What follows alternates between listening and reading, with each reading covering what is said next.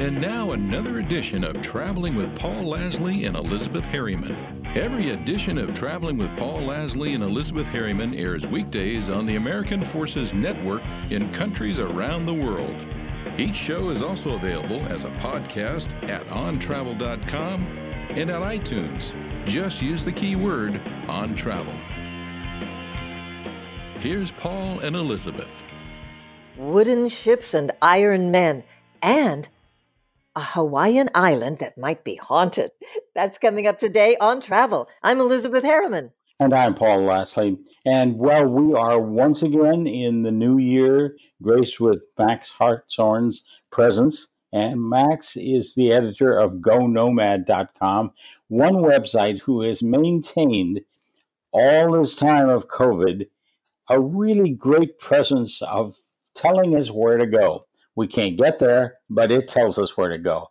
And people tell me where to go all the time, and I'm sure they do Max as well. But we both turned this into much more of an art form. Max, welcome back to Traveling. Great to be with you and Elizabeth this morning on this chilly, chilly day in Massachusetts. It's only 22 degrees here in Massachusetts. Oh, my goodness. Well, we're delighted to have Max Hartshorne again with us. As Paul says, GoNOMAD.com tells you where to go, even though we can't go, most of us can't go very far right now, but GoNOMAD.com is a great website for inspiring you to plan your travel for the future and keeping you informed. And there are a couple of really interesting stories on the website that we're going to talk about today. Wooden ships and iron men. What was that? It was the Master and Commander, The Far Side of the World, right? The books of Patrick O'Brian. You have a whole story about that. Tell us about that, Max. Yeah, well, it's an interesting way of writing a story during a pandemic, and many of my creating collaborators have been very creative. As we said, we can't travel, but we can dream, we can think, and good old Rich Grant from Denver has decided that he was going to put together a lot of things he knew about his lifetime of traveling and his lifetime of fascination with the sea novels of Patrick O'Brian. Now, I have heard about O'Brian from some of my old buddies who love reading nautical books, and apparently O'Brian's the master. And as you mentioned, he was the person who wrote the movie Master and Commander with Russell Crowe up on the lashing on the deck. But yes. What Rich did was he came up with all these different things about sailing ships and ships that were used for war. And he did a wonderful kind of a wrap-up about all the places you can see. Go ahead, Paul. I think that one thing that Rich does so well is, and for a man who spent most of his professional life promoting travel to Denver, Colorado, Rich has branched out into being one of the real forces in travel today and really telling people where to go in a nice way. And I commend you at GoNOMAD for publishing his stories because they have a captivating quality about them that really makes you want to go places. Well, and yes, and as Max, as you were alluding to, he tells you where you can go see some of these ships today and tells you a little about what it was like, how people manned the guns and what it was actually the act of raising and lowering the sails, maintaining the rigging, all those things. So tell us a little bit more about some of the things that... Yeah, Rich is really good at details. And this is what I always tell our writers, our people want to know the real nitty gritty. And so he talks about, like, for instance, on the HMS Victory, 821 men would be on this relatively small ship, only 227 feet. But these guys would be on that ship for a whole year. So they had all their provisions and all of their, incredibly hard lives at sea, especially sleeping down below. But some of the places that he talks about, like, for instance, he goes, I think that in a previous era, he went over to Portsmouth, England. And that's where the HMS Victory is at berth there. So you can go on board. But you think about this, the cannons, like, for instance, one of the ships that he describes is the famous ship that's in Boston, the USS Constitution Museum. It's actually a museum, but they take the thing out for a spin every couple of years to show that it's still indeed a sea vessel. But you can go to Boston and go on board that Constitution. And he has some photographs of the amazing guns that they had on that ship. They had these 24, they did 24-pound cannonballs. They had dozens of these huge cannons along the side.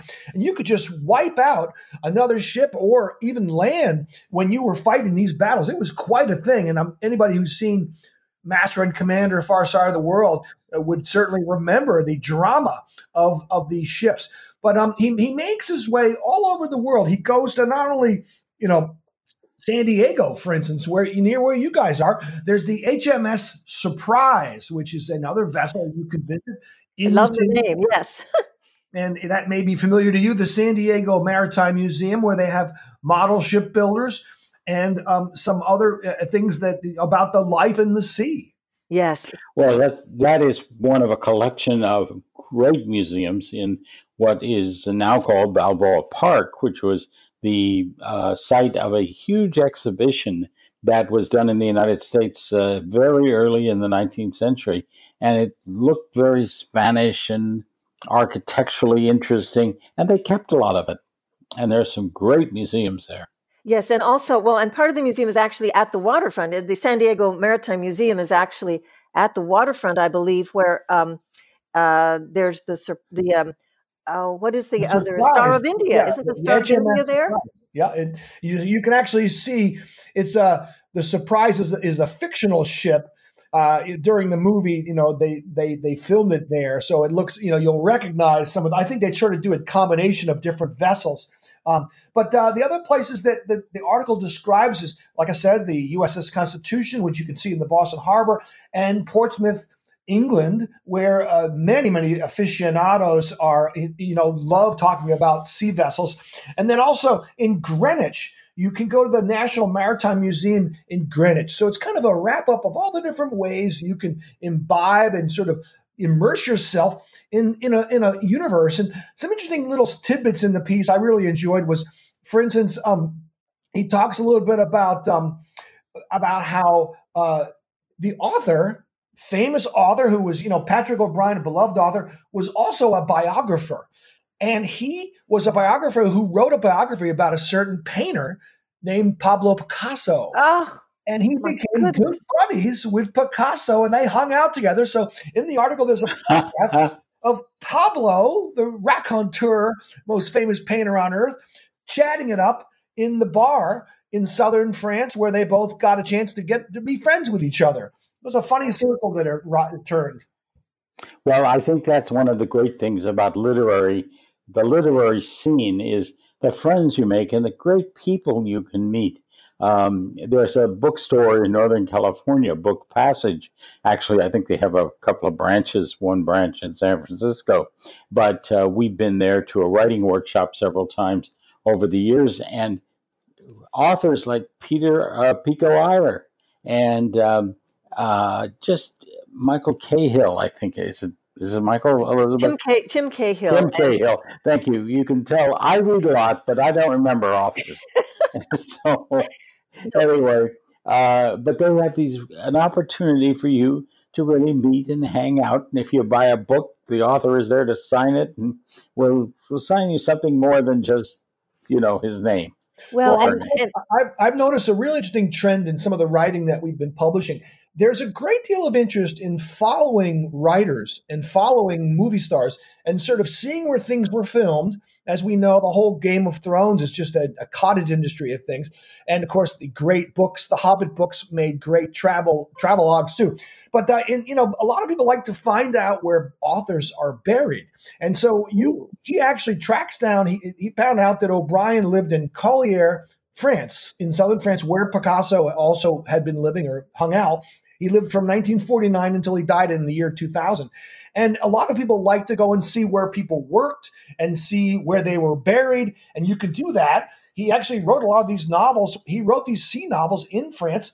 And you can go and track down the bar where he used to hang out with Picasso, and you can see his grave. So there's an interesting way that people like to follow. And I love the way, if you're an aficionado of an author, you want to see not only where he worked, but where he lived and where he was buried. And you can find all those things, and that's what Rich does. And I just love Rich for that. And I must commend Rich. He's become a senior writer at GoNOMAD, so we're giving him a little extra play and promoting him a little bit more because he's really earned it after being a great writer.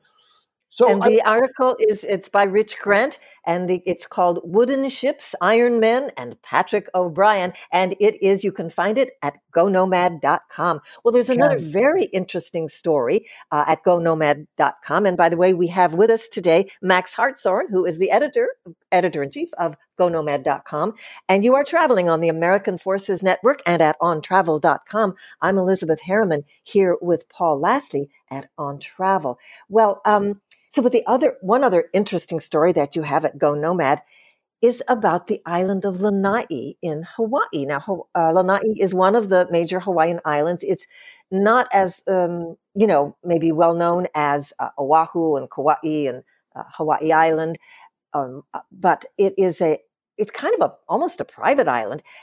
But Paul and I have been there. But several times. Yes, but I understand we never realized it's haunted. So tell us a little bit about the story. And another one of my favorites these days is my good friend Noreen Kompanik, who is from San Diego, by the way.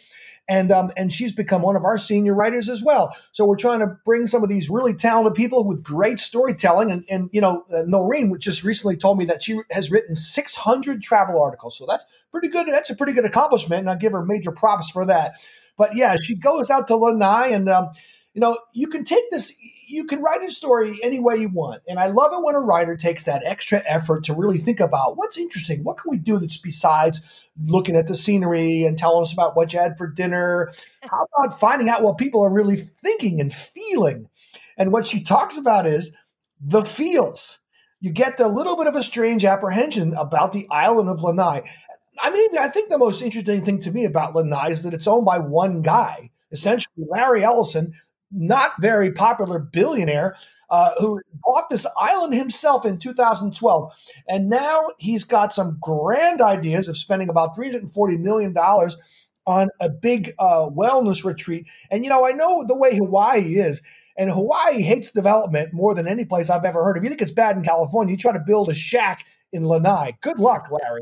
It's going to be a tough job. I remember being in Molokai, and all they wanted to do was bring a little ferry boat over once a week with about 6 tourists. And that was the biggest outrage anybody had ever heard of. So, oh my God, good luck on Lanai, Larry. Yeah. But it is a beautiful island. It used to be known as, I guess still is the Pineapple Island. They used to have pineapple plantations there, no longer. And there's a cute little town, the town of Lanai. And we stayed at what was then called the Lodge at Koele, which is a beautiful hotel up in the highlands, so it's kind of cool with big pine trees around. It is now a Four Seasons resort. And as I recall, there are 2 Four Seasons resorts on the island of Lanai. Correct me if I'm wrong. That's what I remember. Yeah, it's a high-end destination for sure. Four Seasons has a beautiful property there. But, what I liked about it is that, again, when you do a story about a resort or about a beach, sometimes you're sitting around so much, it's just like the reader gets as bored as you might have been. So but she takes a different tack, and she jumps in a Jeep and rents a Jeep and explores some of this 18 by 13 mile island. And again, starts to see some of the reasons why the locals have a little funny feeling about Lanai. And what is it? I'm going to just talk a little bit about why. I think it's because people just there's some strange things there, like petroglyphs that people don't really know what they were. These weird little symbols. There's also a sense of sort of mystery because, again, an island like Lanai that's owned by essentially one guy, that's not the same as the rest of Hawaii, which is part of the United States. Of course, it is still part of the United States, but that adds an interesting wrinkle, doesn't it? That it's basically just a private island. Yes. And a really beautiful private island. And one of the objects of Lanai being a small private island is that it is not filled with tourists and visitors or even locals for that matter. That funky downtown Lanai is really funky. There's even a very small hotel there. Yeah.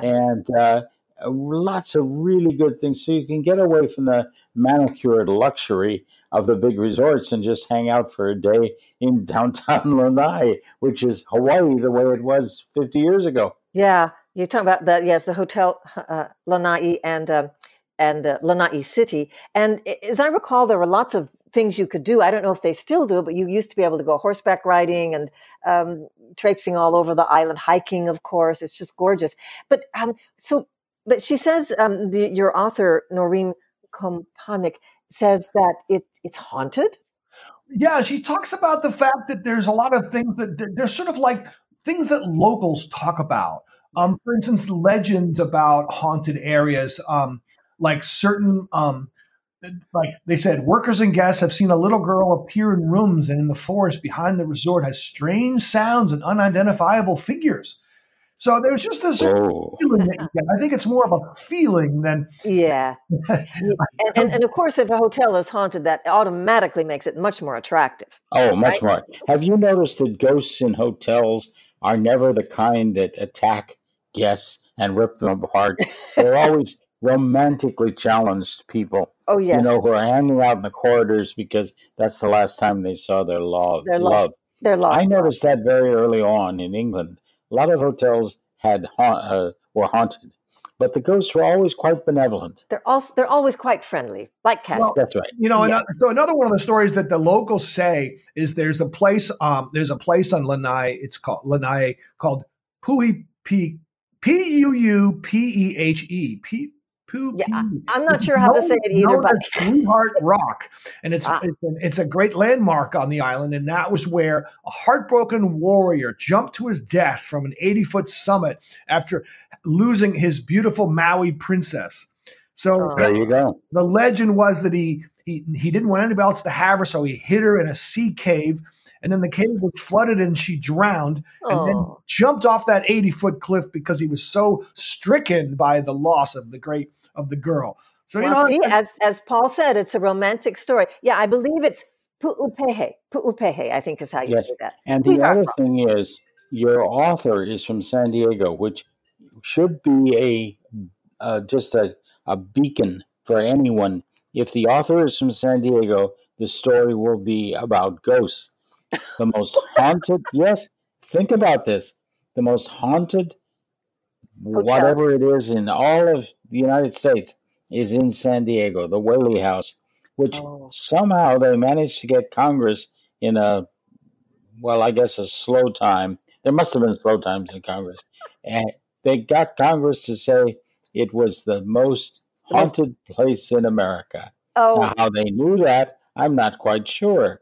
But I don't want to go down that road too far. Well, and of course they tout that. I thought you were going to talk about, yes, the haunted house, but then there's also the Hotel del Coronado is also supposed to be haunted. Again, there's a romantic story behind that. But anyway, so these are two great stories that you can read at GoNOMAD.com, Wooden Ships, Iron Men, and Patrick O'Brien. And then this other story about Lanai, which is a gorgeous island and fascinating. Well, you can read both of these great stories at GoNOMAD.com, Wooden Ships, Iron Men, and Patrick O'Brien by Rich Grant. And then this lovely story about Lanai by Noreen Kompanik, Enchanted or Haunted, the mysteries of the island of Lanai. I say maybe it's a little bit of both. They say it's haunted. It certainly is enchanted. But so, Max, you also have, it's the beginning of the new year. It's also a time to kind of look back at 2020, although the actual year, we're not so sure we want to look back on too much, but a lot of good stories came out of 2020. And you have a whole section on, in a difficult year, these 10 travel stories stood out. So give us a little preview of what you think were some of your best stories about the past year.